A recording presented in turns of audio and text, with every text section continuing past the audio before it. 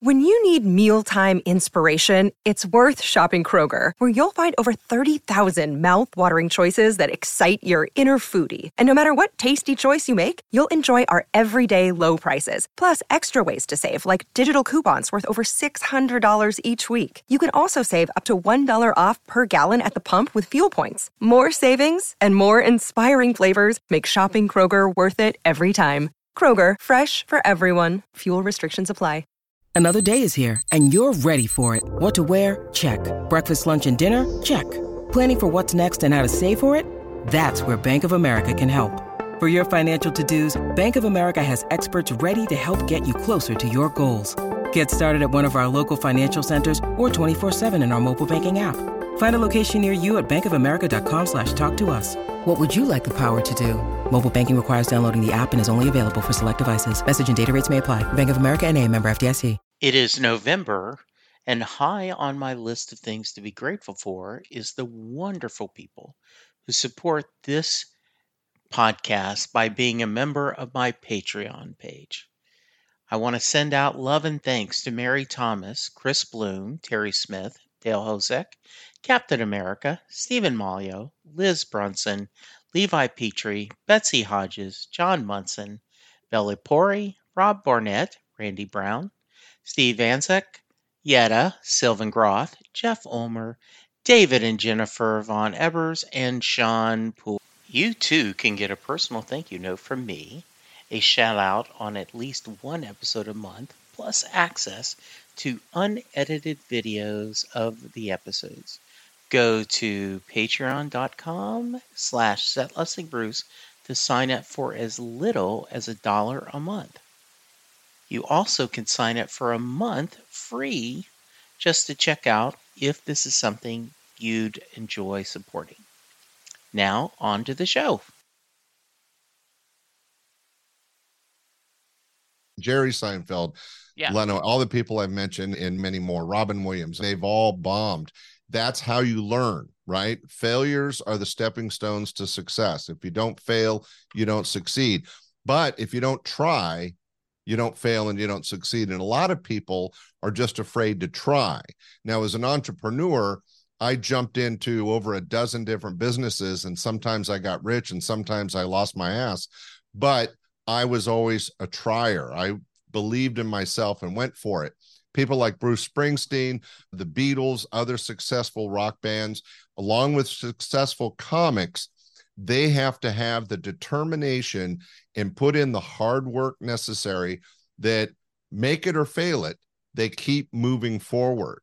And I think that's the point you're making, is you have to put in the work.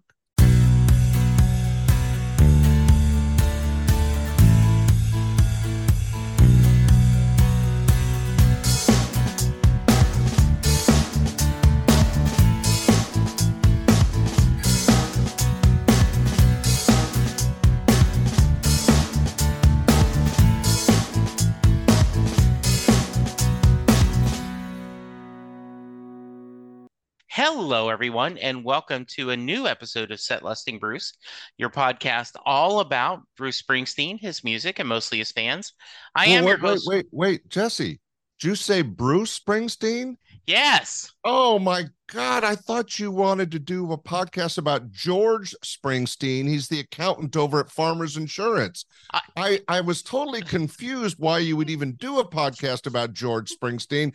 But now that I understand it's Bruce Springsteen, makes much more sense. I just wanted to make sure.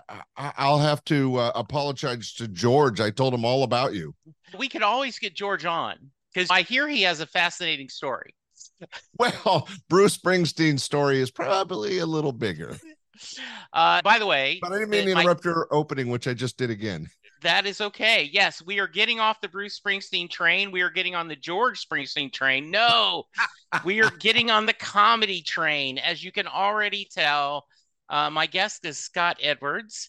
He says even though he has spent 20 years on stage, he doesn't think of himself as a comedian. So I'm going to start right there. Why that? And by the way, please introduce yourself. Hey, ladies and gentlemen, welcome to the podcast. Jesse Jackson owed me some money, and he said this is the way to get compensation. So thank you, Jesse, for having me on this amazing worldwide podcast. And talk about worldwide, Bruce Springsteen, what a great topic to have on your podcast. This very talented 74-year-old guy from New Jersey that pulled up his Levi's and carries the mantle of American patriotism everywhere he goes. I'm so excited to be here. Very nice.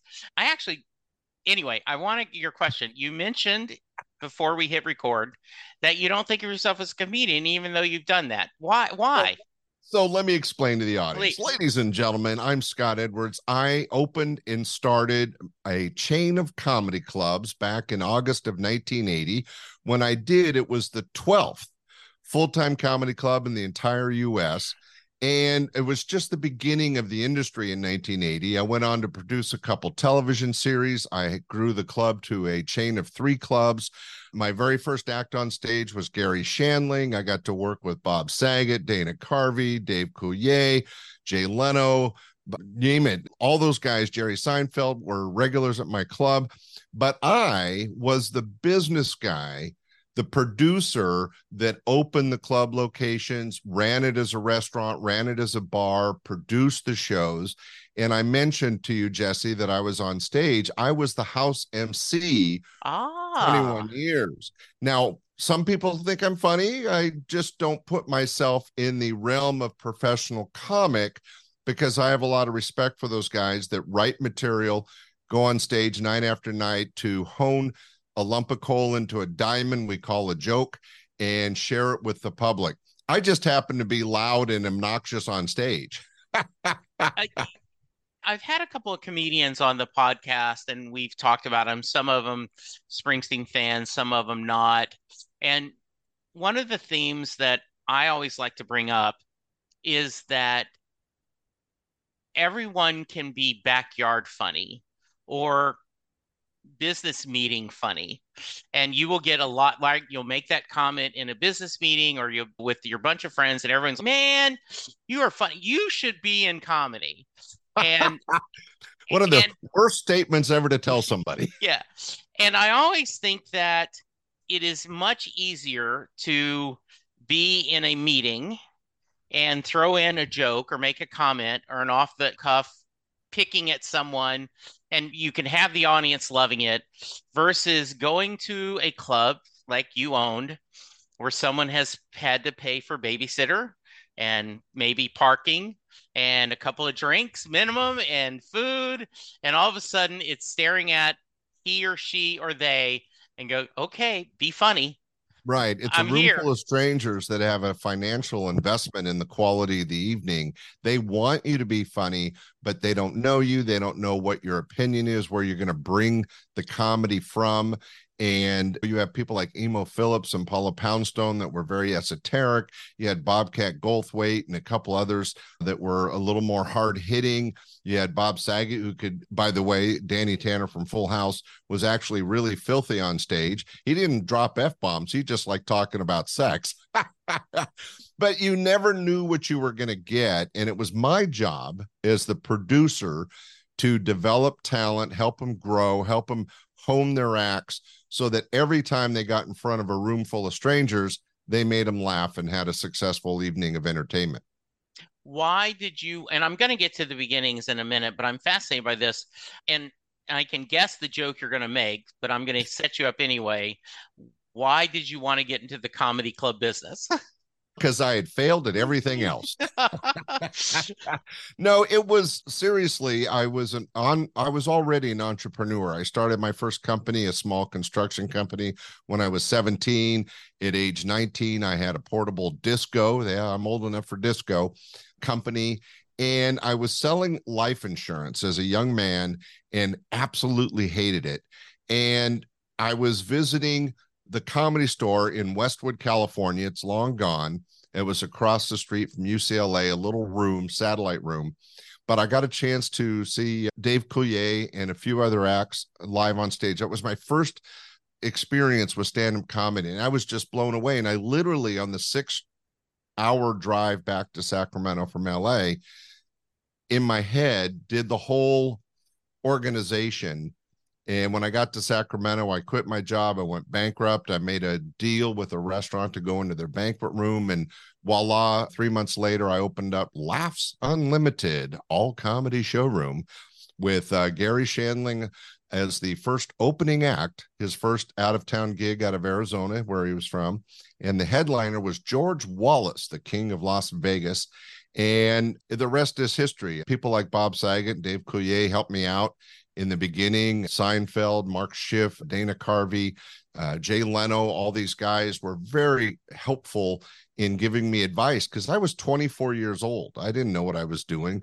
It was all seat of the pants. But after losing money for about 6 months, I was able to turn it around. And as they say, the rest is history. By the way, the club is still operating. I'm not the owner anymore. I sold out in 2001, but it's still going. So it was one of the first clubs in the country, and now it's one of the longest running clubs in the U.S., and I'm quite proud of that. You should be. That's a nice legacy. Not that we want to talk about our legacy while we're still alive, but that's a nice thing to think of. Yeah. As I said, I'm a lifelong entrepreneur, Jesse. I've done several things. I mentioned the first two companies. When I had the comedy clubs, I opened other restaurants and art galleries. I had a beach shack in Hawaii. I owned a submarine in Monterey, California. I ended up going into, it's funny because talk about things going in full circle. I ended up starting and owning a medium-sized insurance agency in my older years, which I recently sold and retired out of that. So my job has always been finding that next adventure. Hello, Pantheon podcast listeners. Christian Swain here to tell you more about my experience with Raycon earbuds. Our family now has 3 pairs of Raycon earbuds around the house, and my wife just grabbed a pair of the Headphone Pros to replace some headphones from a company that was double the price.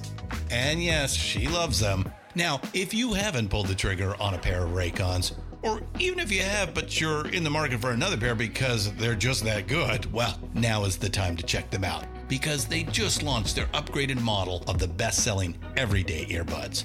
With Raycon's upgraded everyday earbuds, now you also get active noise cancellation, ergonomic design, and multi-point connectivity that lets you pair with 2 devices at once. New quick charge function, 3 customizable sound styles, plus awareness mode. Available in a variety of vibrant new colors to complement any and all skin tones. I even have a pair of earbuds in a cool green color.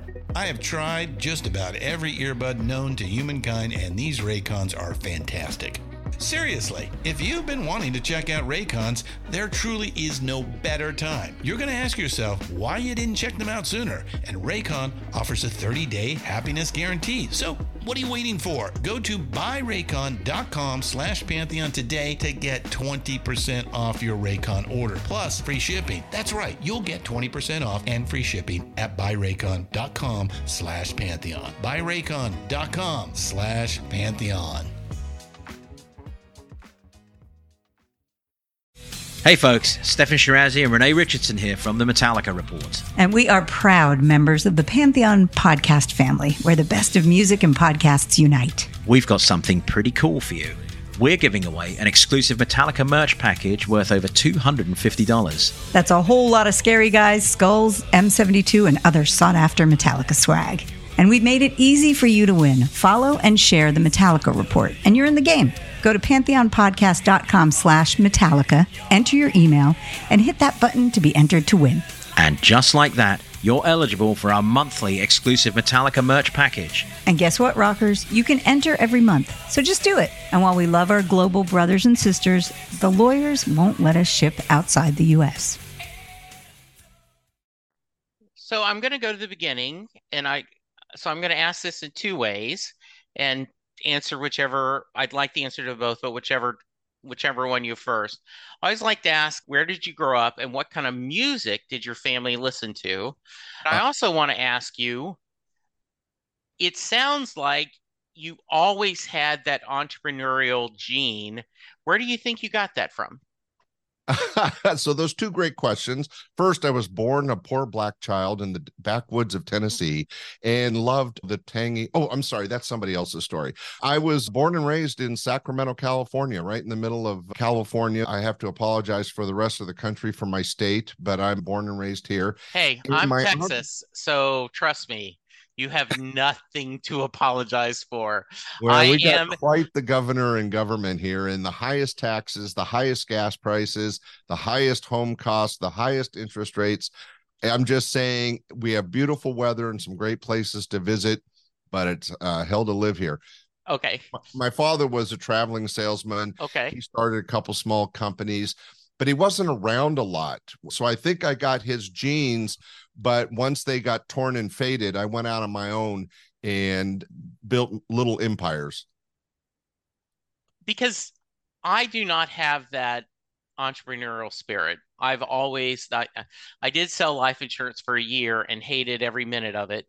Though it did serve me. When you work insurance, you're always prospecting to try to find someone else you can pitch to. If you're a podcast host, you're always prospecting for your next guest. It is. I ended up for the last 15, 20 years of my working life as a insurance broker. And I liked insurance and chose insurance because my love came for customer service. Right. And it goes back to the comedy club days, even the first construction company when I was 17. When you're providing a service to somebody and asking them to pay you for it, I took pride in a lot of effort to make sure I did it right. And whether I was doing a construction job, booking a trip at my travel agency, booking a comedy club, or selling insurance, it was all about how best to take care of my customer. And that's what I enjoyed. The product seemed to change over the years, but it was all about interacting and providing good customer service. By the way, you asked about music. I am older, obviously a lot older than you, Jesse. And I grew up in... I bet you not. I was born in 59. Yeah, I was born in 55. Okay. All right. So you are one of the few guests. Usually people are younger than me. So yes. Okay. Yeah, everyone's younger than me. So woohoo! Yes. Except Bruce Springsteen, by the way. There we go. Yes. Oh, no, but I grew up in that Vietnam era, rock and roll, a lot of ballads, a lot of what's called classic rock now. Bands like The Doors, The Grateful Dead, Jethro Tull, The Beatles, Chicago. There was a really strong rock music foundation in the 60s and 70s. And my evidence of that, Jesse, is that music still goes well today. Whereas if you take the music from the late 70s or 80s or 90s, no one's listening to that crap now, but we're still listening to the rock and roll of the 60s and early 70s. Wouldn't you agree? Yeah, I do. As a child of I graduated high school in 77, so you would have graduated in 72, right? Around that. I was a little slow, 73. Okay, yeah. So I have a little bit of a soft spot for some of my 70s music, but yes. And I know like Little Steven last year put out a book that was his story, but it also was a history of the music and how a homage to music. Because last year, my brother-in-law, who's 10 years older than I am, we were at a family get-together. We had rented a cabin in Arkansas. Oh, Arkansas, I'll talk slower. Oh, yes, indeed. So he's the older brother, and then I'm married to his younger sister, and then they have one more sister. So the six of us were all there, and I pulled out and I said, hey, I want to talk to you. And because he was that in high school, he started a band, and he went all the way till when he had to quit and go to New Orleans to go to school, playing at all the different VFWs, the same thing that Bruce talks about in his biography. And you got to cut and just to relate, I'm interrupting. I'm sorry, Jesse. That's okay. To relate it to comedy, that's what my comedy club and a lot of other comedy clubs were. They were places where talented people could cut their teeth, learn their craft, and hopefully go on to get what we call the golden ticket, maybe get a sitcom or have a good career touring or something. But Bruce always talks about playing the VFWs and the small halls because that's where he learned his craft. He had the talent, But trust me, folks, even if you have the talent, you have to work at it to make it happen. It's the same in stand-up comedy. Jerry Seinfeld or Bob Saget just didn't get up on stage and boom, they were funny. They went through many years of small stages and bombing and trying different things until they found what I call the comedic voice that carried them into their future careers. But you're absolutely correct. In music, it's all those small venues that we used to be able to go to for a couple bucks a head and hear great music. Everybody knows the story of the Beatles playing the Cavern in some of these really small clubs in Germany and in England. What was maybe 60, 50 people fit in the club. And yet this is where they played night after night, learning the best way to play guitar, the best way to harmonize, right? Yeah. And couple things. Kevin Pollak is doing a podcast about Marvelous Mrs. Maisel. So he's going through every episode and having a different guest. And he talked about that one of the things that he really appreciated on the series is they showed that the character had to work. It wasn't, she got on stage, was a fluke, and then couldn't do it again, right? Had to go through that. You've got to be bad. And he talked about that journey, and he was glad that they were able to show that in a way that made it entertaining. And then the other thing I thought of is Jason Isbell was being interviewed, and he's my latest musical obsession. He talked about that he owns the record company. He puts out his own music. And so he doesn't put out an album till he thinks it's ready. Versus if you have a record company, it may tell you, okay, you've got 5 good songs, let's go. And we have to have it by a certain date instead of making sure it's right. And so he talked about now then you're able to put music out almost immediately via YouTube or Spotify, all these things. And he said the worst thing that happens is someone puts out a song and it becomes popular and therefore they think they're good. That's like all these people on the internet and I'm not kidding, Jesse, there's a number of people that were putting out internet literally 90 seconds of them doing something funny, and 2 or 3 of them hit and they get 100,000 hits, and some stupid producer would book them and pay them $10,000 to come and do a headlining set. And guess what? They had 3 minutes of material. They couldn't fill an hour or half an hour. And they're all huge disasters, but that's where the ego gets ahead of the work it takes to be a talent. Yeah. And I love your idea, right? That you give them that safe space. And then I think everybody bombs. Yeah, I mean, it does. Everybody, Jerry Seinfeld, Leno, all the people I've mentioned and many more, Robin Williams, they've all bombed. That's how you learn, right? Failures are the stepping stones to success. If you don't fail, you don't succeed. But if you don't try, you don't fail and you don't succeed. And a lot of people are just afraid to try. Now, as an entrepreneur, I jumped into over a dozen different businesses, and sometimes I got rich and sometimes I lost my ass, but I was always a trier. I believed in myself and went for it.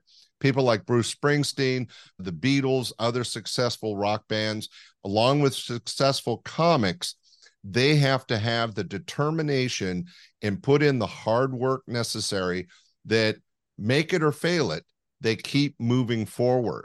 And I think that's the point you're making, is you have to put in the work.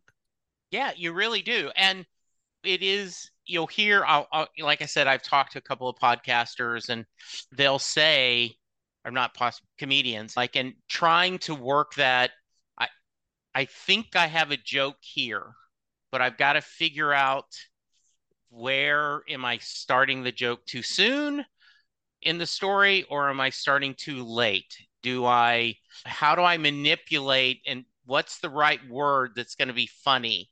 And Go ahead. I was just going to extrapolate on that and say that what's interesting about and makes I think stand-up comedy harder than music is that Bruce Springsteen or his buddy George Springsteen can play all the guitar and sing all they want in their bathroom and practice in their garage band, or like you said, in those small halls. But a stand-up comic can't just stand in front of a mirror and tell jokes and get that same, know if there's a reaction from the audience. You have to have a room full of strangers to gauge where the material's going. Then once you have a funny premise, you have to build it into a comedy set or a series of jokes. And that's where you're talking about. It comes down to timing, the right words, like fork is funnier than spoon for some reason. You have to have it's interesting, Jesse, because this is a music podcast. There is a rhythm to comedy. You have to have the comedic rhythm to present the material so that it engages and relates to the audience. You could have the funniest joke in the world, but if you don't tell it correctly, it's going to bomb. Yeah, and I agree with that, because you're sitting there, and Bruce has talked about this, that in fact, they were talking about when he was going to do the Super Bowl. And he said that his biggest fear was, what if it didn't start right? And he says every once in a while on a live gig, it's not clicking. Just some things going on and the audience isn't there. And he says they'll usually, right? Yeah, they'll pull an audible, they'll pull something, a different song out of the order or another song to get people shaked up. And he said, with the Super Bowl, I only got 11 minutes. I don't have time to, if I'm not connecting, I've got to get them immediately, because I don't have time to try to do an audible and try to figure it out. It's interesting you mentioned that, Jesse, because to relate it to comedy, which is what I think we're here to do, a great analogy of that is on America's Got Talent. One of the reasons the comics never win the whole thing is because they don't have time to warm up the audience. When you're doing comedy, the audience has to like you. They have to know where you're coming from. Are you a liberal? Are you a conservative? Are you a hippie? Are you a business owner? What direction is the comedy coming from? And on a live comedy stage, you got anywhere from 15 minutes to an hour, depending on what position you're in, to let the audience get to know you, and then you hit them with your opinion on things. Take somebody like Paula Poundstone, who's really esoteric and out there. If she just went straight out on stage, laid down on her back and started eating packets of sugar, the people aren't going to think she's funny. They're going to think she needs a rubber room. But if she talks to them, tells her about her weird past and where she's coming from, and then she does that, it's the funniest thing they've ever seen. The other thing, if you don't mind me taking it to another level, Jesse, is in music, what's interesting, and again, I sound biased on this, and I want to apologize to your audience of music lovers. I still think stand-up comedy is harder. Why? Besides not being able to practice until you're in front of an audience, but also you're a soloist, always a soloist, right? It's one person. Even Bruce Springsteen had Clarence Clemens and Steven Van Zandt, I had to read that, to backing him up, the E Street Band, to make him a success. Now, that doesn't mean he wouldn't have been a success maybe as a soloist, and we saw the Beatles broke up and they all went off and did some music. But in the beginning, most musicians have a band, have a group of people that are gelling, which is actually difficult, gelling and coming together to get the right sound. Stand-up comics don't have that. They can't blame anybody. Hey, let's say, hey, Clarence, that set didn't go well because you weren't hitting the beat, right? Yeah. A stand-up comic turns around, there's nobody there. It's just him. And I would also make the point that you absolutely have soloists, singer-songwriters, right? But they're telling stories with their music almost always. And what are comedians doing? They're telling a story. If they're good, they bring the material in a format that is easily relatable, and a story is the easiest way to do that. How many times have you heard, hey, I went down to the grocery store. Yeah. And then there's a joke, but you've already started the story. It's like Once upon a time, right? Hey, I was in an airplane. Boom, a joke, right? You're setting up the story. And in music, it is really intriguing that some of the most successful musical artists were known for the stories they told. You asked me one of my favorite albums from when I was a kid, and it was Sgt. Pepper by the Beatles, because all those songs, and they were all so different, all had a different story. In the case of Bruce Springsteen, Born to Run or Born in the USA were telling a different story, coming from a different direction. But he always had that, and one of the things I respect about him is that kind of small town, blue collar, pro-American point of view. And I think that's another reason he's so successful and memorable. Yeah, and I think one of the things that is pretty hardcore Springsteen fans, every once in a while the casual fan will be very unhappy when they'll say, shut up and sing. But he's always has been an advocate. Like Born in the USA is certainly patriotic, but it isn't what a lot of people think. It's about Vietnam vets and coming back and not being treated correctly. No, it's more of a folk song. It's relating a story, but it's not necessarily a happy, loving story. Yeah. And I remember once somebody said he chose to have that story against such this anthem rock, right? Because there is, if you look, Scott, there is a blues version of Born in the USA that he originally was doing. It was going to be similar to what was on Nebraska. And I don't know if you've ever taken time to watch him on Netflix. They have his Broadway special. So if you haven't, it's worth the 2 hours. It is him telling basically it's him on Broadway and he's telling his story. And he tells stories, framing the music. Right. Yeah. He's in a song, you only have so many verses to try to get a point across. Yeah. In the special, he's able to elaborate and say, why did I sing this? Yes. And this is the emotional position that I was taking and why. And what's interesting is that it's only in I'm older, in the last couple decades that you had the opportunity to really go behind the scenes and learn about the music. The Beatles recently had an anthology special where they're showing him in the studio, and there was some infighting and what songs made it to the album and what did it. I think it was a Let It Be album.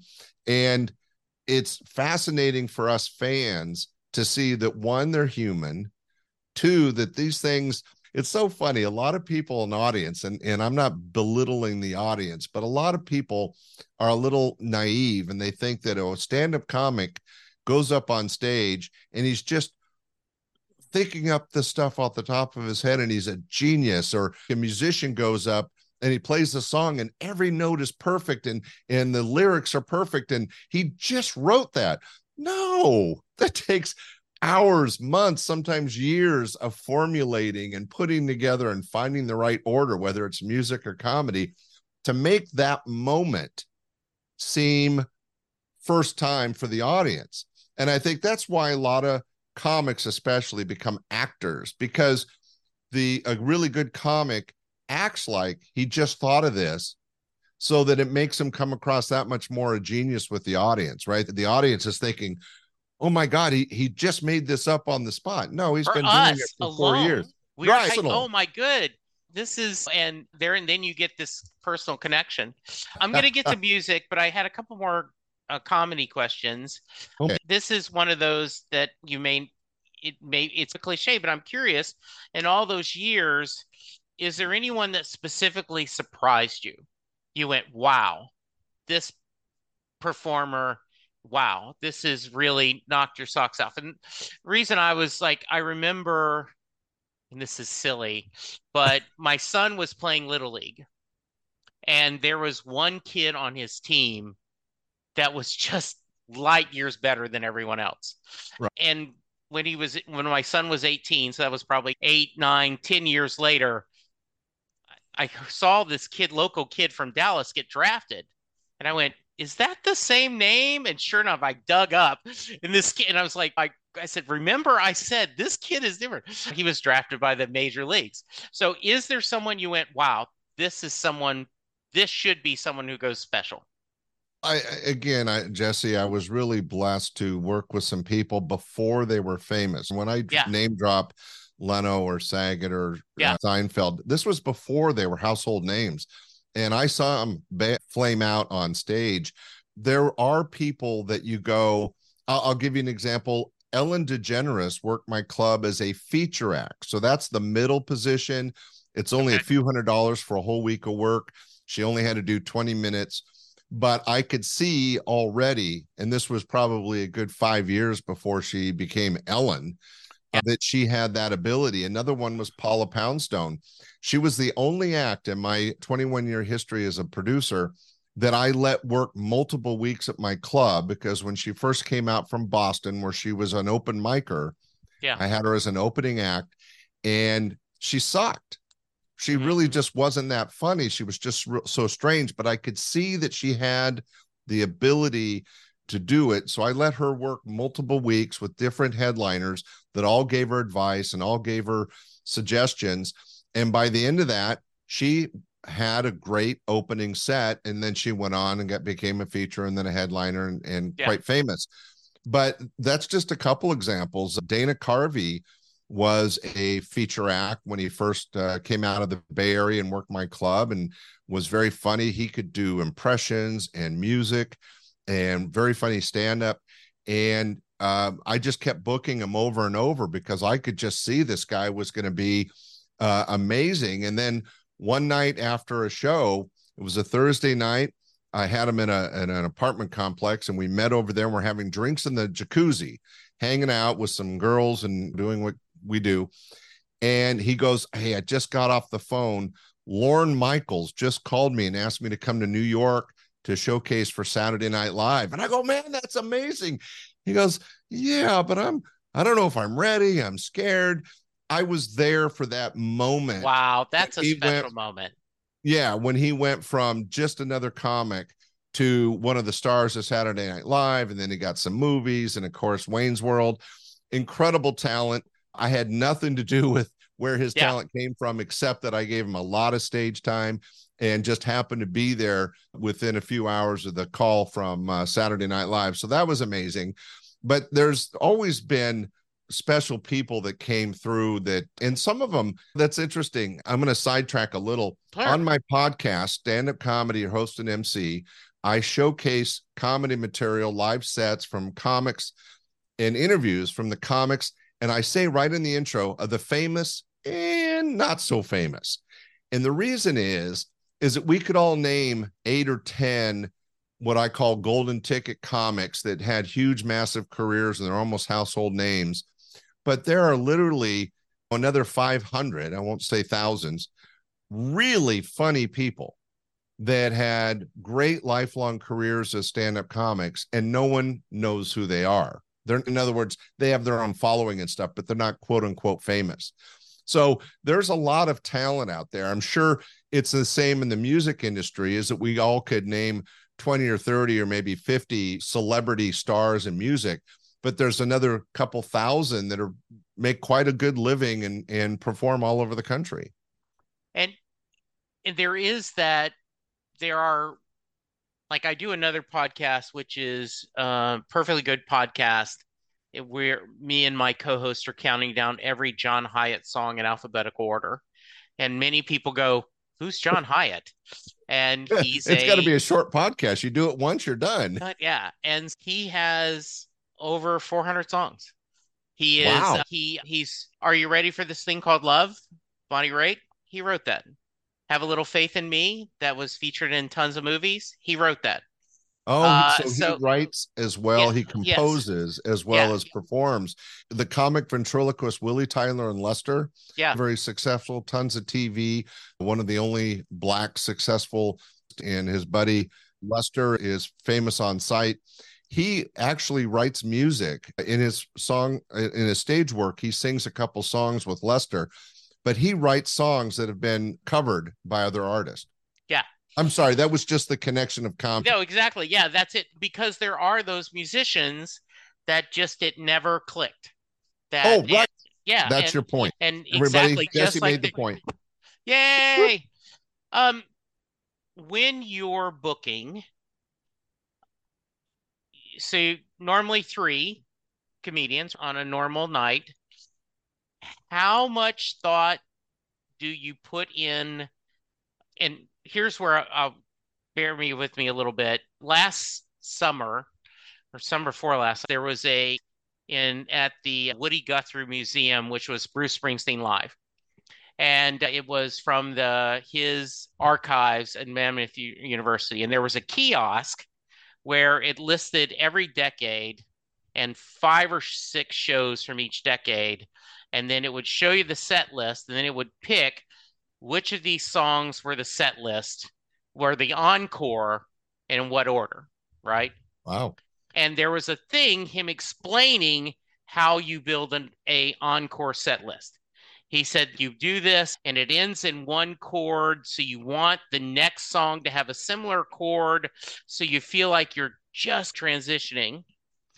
And it was pretty interesting to think that, okay, it's not just, oh, here's 4 or 5 songs I haven't played yet, or these songs I need to play, right? There are certain songs that, okay, how much time like that goes in building your 3 show, your performers? Well, that's a great point of interest when it comes to music and comparing it to comedy. And I'm going to take you on a little journey on that. Please. First off, I mentioned I was a professional DJ back in the disco days. I want to hear about that. Yeah. So yes, yeah, and everybody knows that as a DJ, your whole job is to meld the songs together so that the people don't leave the dance floor. And you always start off. It's a little bit different than comedy in this, because as a DJ, I would start off soft and slow dancing and then medium dancing, and then you hit the rock and roll and they're just going crazy. Then they're tired, so you have to bring it back down. So it would go up and down. There'd be a crescendo and then come back down and then take them back up through the evening. Usually a DJ gigs 3 to 4 hours. You bring them up and down several times. And that's to pace the audience and the dancing to the whole energy of the evening. In comedy, it's a little bit different because, and I think it's probably similar in a live performance set by Springsteen, is that you have to grab the audience right out of the bat and prove you're funny. In his case, a musician, you have to prove, hey, this is Bruce Springsteen you're hearing live. So he's going to play one of his hits right off the bat and get the energy of the crowd up. But there's no way to leave that energy high for an hour and a half show. So just like in comedy, you hit them hard with what I call your B material. It's really good, but not the best you have. Prove that you're funny. And then you go into that comfortable zone, just like a musician, where you play some of your B-sides. For comics, they're playing some jokes that they're working on, or ones that they want to adjust, or that they're funny, or have a good story, but they're not really huge guffaw kind of bits. But then you build a crescendo and you build it up with better and better material. And just like a musician, you want to just have the audience falling out of their chairs laughing and go, thank you, good night. And there's not a lot of callbacks or encores in comedy, although I have seen it happen. But that's how a set should go. Start off high, bring it down, plateau it, and then just kill them at the end. I think, and I could be wrong, but for musicians, you want to grab the audience, keep them entertained for the next hour, and then the last 20 minutes, you just bust their ass so that they're sweaty and excited and just spent by the end of the concert. Yeah, and there's been a little bit of discussion this tour here. Bruce has not changed his set list as much as he has in the past. And there's been a little bit of controversy. He's 74. Huh? Yeah. He's 74. You got to keep it easy to remember. He's still hitting almost 3 hours, but most nights he ended with I'll See You in My Dreams, which is off his last studio album. And it's all about facing mortality and things. It's a really beautiful song. Yeah. But he has an encore after that. No. There was a discussion. Yes. So he will do it and they'll come back and they'll do, so it's almost like they will do, of course, Born to Run, 10th Avenue Freeze Out, all these Dancing in the Dark. He'll do all these songs. And then it's like they'll do the 10,000 Freeze Out and they're just doing all this wildness and everyone's crazy. And then he just with his guitar will send us off with "I'll See You in My Dreams." Interesting. See, I haven't seen that, and I think that's a personal choice by Bruce. I think a lot of bands want to be like a lot of comics and end them on a high note and get that on. And for music, get an encore or 2 or 3. I was able to see Paul McCartney live a couple times, and he always ended with one of the Beatles songs that he developed. Even though he was with Wings, he would end on one of his biggest hits because that's almost guarantees an encore. But Bruce, I think, has reached a stage in his life where he doesn't need to do that. He understands that the people that paid to see him at this late stage in his career are true fans. And I think he makes the obvious choice that I'm going to make this very personal, no band, no E Street, just me and the audience. And I'm going to, it's my farewell song.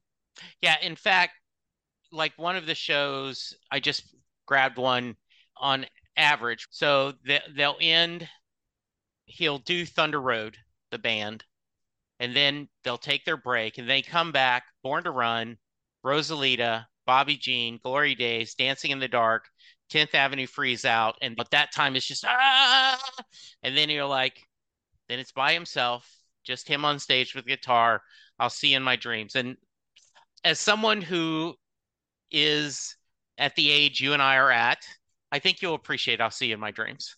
It especially if you're thinking of friends you've lost, like Bob Saget and others, I think you'll appreciate it. All right, gosh, we've already gone 45 minutes. And just one other thing is that it's also similar to Frank Sinatra. He would have a lot of really big hits, but he always ended in, I did it my way, right? Yeah. And that was his way of saying, thanks for being my fans, thanks for enjoying my music, and I hope you appreciate that I did it my way. And I think that's Bruce's version of that. But that's a fascinating topic. Thanks, Jesse. Yeah, no problem. My favorite story about that, you're talking about Sinatra, Linda Ronstadt was on the Tonight Show with Johnny Carson, so I've dated myself very much there, right? That he was asking, he said, you recently saw Frank Sinatra? And she goes, yes. She goes, and she says, I get tired of singing Blue Bayou and some of the other songs. You're no good. And so when I was going to go see Frank, I wanted to hear all the hits. I had a list of things and it hit me. Oh my goodness, my audience is me. And so now then she goes, when I do Blue Bayou, I do it with enthusiasm because I know there's someone who paid that money. That's their favorite song and they want to hear, right? And that's where you have, as a professional entertainer, you have to take your personal feelings out of it and put the wishes of your audience, your fans, ahead of your own, right? I'm sure Frank got tired of singing certain songs, but he knew the audience is waiting for him. One of the great joys I've had is I can now call him friend. I've interviewed him a couple times. He's done several comedy sets on my podcast and a couple interviews. His name's Tom Dreesen, and he was the opening act for Frank Sinatra for over 15 years and was actually a pallbearer at his funeral. And Tom has some amazing stories about Frank. But one of the things that comes across in hearing Tom tell the stories, sadly, I never got a chance to meet Frank, but was that he never forgot the audience, right? Yeah. He realized he was only the successful person he was because of his fans, because of the audience. And so much like you just said, he put his personal feelings aside and sang the ballads and the cover tunes that made him Frank Sinatra. Yeah. So talk about the podcast. What's the name of it? And why did you start the podcast? Fancy you mentioning that, Jesse. Yes. I am a podcaster. I have a couple different podcasts. One's a short form, always pure comedy called Comedy Appetizers. It's available on all platforms, only lasts 3 to 7 minutes, and it's always just pure comedy. But my main podcast, and I'm very proud to say I've had over 120,000 downloads, is called Stand-Up Comedy, Your Host and MC, and it switches off each week. One week it's pure stand-up comedy, various comics doing sets, and the next week I interview professional entertainers, booking agents, club owners, you name it. And I think it's all stand-up comedy. So you got to like stand-up comedy. But between those two, you're going to find some very entertaining content that will make you laugh. And then to bring it all together, Jesse, I did launch a podcast network, which for those that don't know, it's basically a pool of podcasts. Mine's called the Stand-Up Comedy Podcast Network, the Stand-Up Comedy Podcast Network, available on all Apple and Android phones. It's a free app. And if you go to that app, you'll see over 20 different podcasts that are produced by stand-up comics, along with mine. There's also Joke of the Day. There's some great videos and blogs, some really fun stuff. So between those three things, anything you have about stand-up comedy, I'm on it. No, that would be great. And send me the link because I'll include that in the show notes. Why did you decide to get into podcasting? I mentioned I was getting older and I had my insurance agency and it was starting to wind down. I didn't actually shut it down. I sold it. And then I stayed on as an employee for a couple of years and made sure the guy that bought me out survived. But it was during that time I was looking for my next adventure, and I really missed the comedy industry. And I do want to make it clear to the audience, I've always kept my toes in comedy. I produce maybe 4 shows a year for charities and Rotary and other organizations. And I have a pool of friends that are in the business. And I've been doing that 45, almost a long time, almost 50 years, a long time. And I thought I'd write a book. And I spent over a year and wrote this really amazing book on my life in stand-up comedy. And I got done and showed it to my wife. And she goes, "No one's going to read your stupid book. You ought to do a podcast." And I'm like, "What's a podcast?" Right now, I knew what one was, but I never listened to one. So then I listened to a few. I did some studies on learn the industry. And right before, it's interesting because it was about a month and a half before COVID, I launched my first podcast. And then, of course, once COVID hit, everybody and their brother had one for a few weeks. But I'm still going over 250 episodes, 4 years in. And like I said, 120,000 downloads. I'm very proud of it. But the short answer to your question is it allows me to relive the enjoyment I had in the comedy industry and reconnect with the people I used to work with. Are there because I always the reason I asked this, and I'd asked you before on the show, but are there episodes that you're obviously proud of all of them, but is there a couple episodes that when you would, for a new listener, hey, this one's pretty special? Well, like you said, you're picking your kids. I understand. Yeah, I have a love for all of them. They're all different. There's some examples. I did several large concerts. I did TV series, I did concerts, and one of them I did 3 with Jay Leno, and he was amazing. He could do 90 minutes of stand-up comedy. There's a couple shows where he's doing 20, 30 minutes straight of just audience material that I think are special. Wow. And then one of my favorite acts ever was a very funny comic by the name of Larry Miller. Everybody should Google him. You go, "Oh, I know that guy. He's done literally over 100 movies and TV shows," but he was also one of the funniest stand-up comics ever. And I share some of his live bits on stage. And then interview-wise, like I mentioned, Frank Sinatra. I also interviewed the guy that was the opening act for George Carlin. I've had a chance to interview Tom Sawyer, who ran Cobb's Comedy Club for 30 years in San Francisco. And he had amazing stories. So there's different reasons for different shows. And I try to mix them up so my audience hopefully is never bored. It's either pure stand-up comedy or an interview with a professional. But there's some really good gems in there. There's some great comedy by Dana Carvey. And you mentioned Kevin Pollak. He worked my club a lot before he became famous. And in fact, I'll shoot you a copy of the show. But I have a great short set of Kevin Pollak. A lot of people don't know he's a famous actor, but was really a successful impressionist back in the early 80s. And yes. I have a great comedy set where he's doing all his impressions. So I'll send you that. I'd love to see that. Yeah, that's great. Yeah, I will have to check out the podcast. That sounds a lot of fun. I also I like the idea of the little comedy teaser, right? The appetizer. Oh, comedy appetizers. Yeah. Well, yeah, my other show used to run an hour, and then people just don't have the time. I've cut it back to about 35, 45 minutes. But I still wanted time to get a good interview in. And I had people saying, we just want to hear almost like a joke of the day. So comedy appetizers are all pure comedy. They're out every Friday. They're like 3 to 7 minutes. It's a story or a comedy bit, but it's always funny. And I just want your audience to know, Jesse, I did my homework. Let me share how proud I was to find out that Bruce Springsteen had 20 Grammy Awards and one of the few hit artists that has his own Academy Award. I did my homework. You did do your homework. Yes. He is an Emmy away from having an EGOT. Ooh, those are huge and rare. Yeah. You might have to tell the audience what that is. Yeah, it is. He was nominated for an Emmy for his Netflix special. He has won a Grammy. He has won an Oscar for Philadelphia.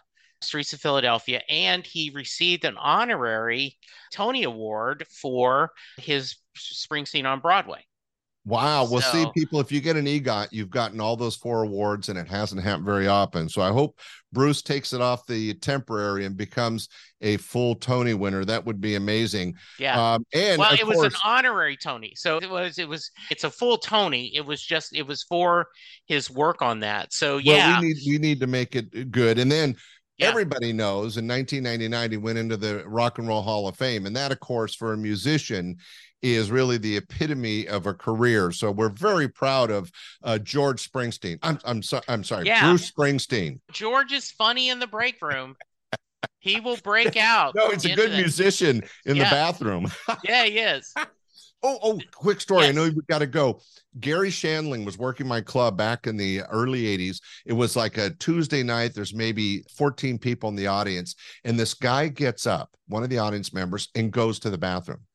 And Gary just stops his show and says, that's too high a percentage of the audience. Come with me. And he takes the other 13 men and women into the men's room, which wasn't very big, stood right behind this guy that's at the urinal looking quite uncomfortable. Yeah. Packed in the other 13 people and then just went on with the show like nothing had happened. That only happened once in my 21 years. That's a great story. But a bathroom comedy set. There you go. That is awesome. All right. I'm going to let you go. I'm going to let you share how to reach you. But before I do, I end every podcast with the Mary question. So if you're a fan of Scott's work and you're checking out this podcast, thank you. By the way, I share your love with your beautiful bride. When I first said I was going to do a podcast, my wife said, why the hell would anyone listen to you? I actually got a great compliment where my wife, I make her listen to my podcast, literally make her. She listened to somebody else's podcast and she came back to me over dinner and she goes, you're really pretty good. And it made me feel good. It was like, I had no idea you had any talent. Yeah, exactly. Anyway, I end every podcast with the Mary question. Jay Armstrong, who was an honors English teacher, he's now retired, but when he was teaching, he would give his students the lyrics to Thunder Road. They would read them and they would talk about it as if it was a poem, talk about the themes of the song, his word choices, what the imagery Bruce is trying to paint. And then at the end, he would ask his class, does Mary get in the car? Scott, that is your question. Does Mary get in the car at the end of Thunder Road? It's interesting because I went to my close personal friend, George Springsteen. And I asked him if Mary got in the car, and he said, yes, she definitely got in the car. I'm going to go with the expert Springsteen and say that, yes, Mary got in the car. Super. Very nice, Scott. All right. Tell us if someone wants to reach you, how can they? Hey, there's so many different ways. I mentioned the 2 podcasts, Stand-Up Comedy, your host and MC, and also Comedy Appetizers, available on all platforms. There's the new podcast network, standupcomedypodcastnetwork.com on your computer or on any Apple or Android phone. It's a free app. And if you're absolutely desperate for some conversation from an old guy, email me at scottscomedystuff@gmail.com. That's scottscomedystuff@gmail.com. You may take the guy out of the radio, but you can't take the radio out of the guy. All right, Scott, thank you so much. This was a blast. Jesse, this has been a blast. Thank you so much. I am glad. Listeners, go check out the website. Go check out the cast. Tell them we sent you. For now, everyone be safe, be kind, and we'll talk to you soon. Goodbye.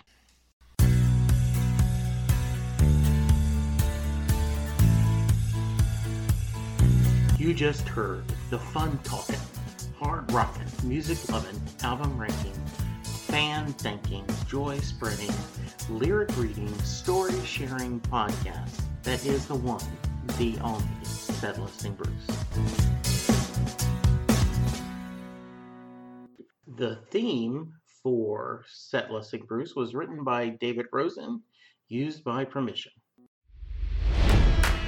It's NFL draft season, and that means it's time to start thinking about fantasy football. FantasyPoints.com features industry-leading experts and prognosticators using proprietary hand-charted data to help you score more fantasy points. FantasyPoints.com is the place to go for whatever kind of fantasy football you play. Whether you play fantasy football, daily fantasy sports, or do a little bit of everything, Fantasy Points has the meticulously researched content to guide you to victory. And why wait for the fall? Fantasy Points also covers the new spring football league, the UFL. Join the guru, John Hansen, Scott Barrett, Joe Dolan, and other massive names in the fantasy football universe with an exclusive offer. Use code Pantheon for 15% off any Fantasy Points package, including the all-in package, with access to every article, tool, and data nugget that Fantasy Points has to offer. That's FantasyPoints.com and code Pantheon for 15% off at Fantasy Points. FantasyPoints.com, code Pantheon. Score more fantasy points.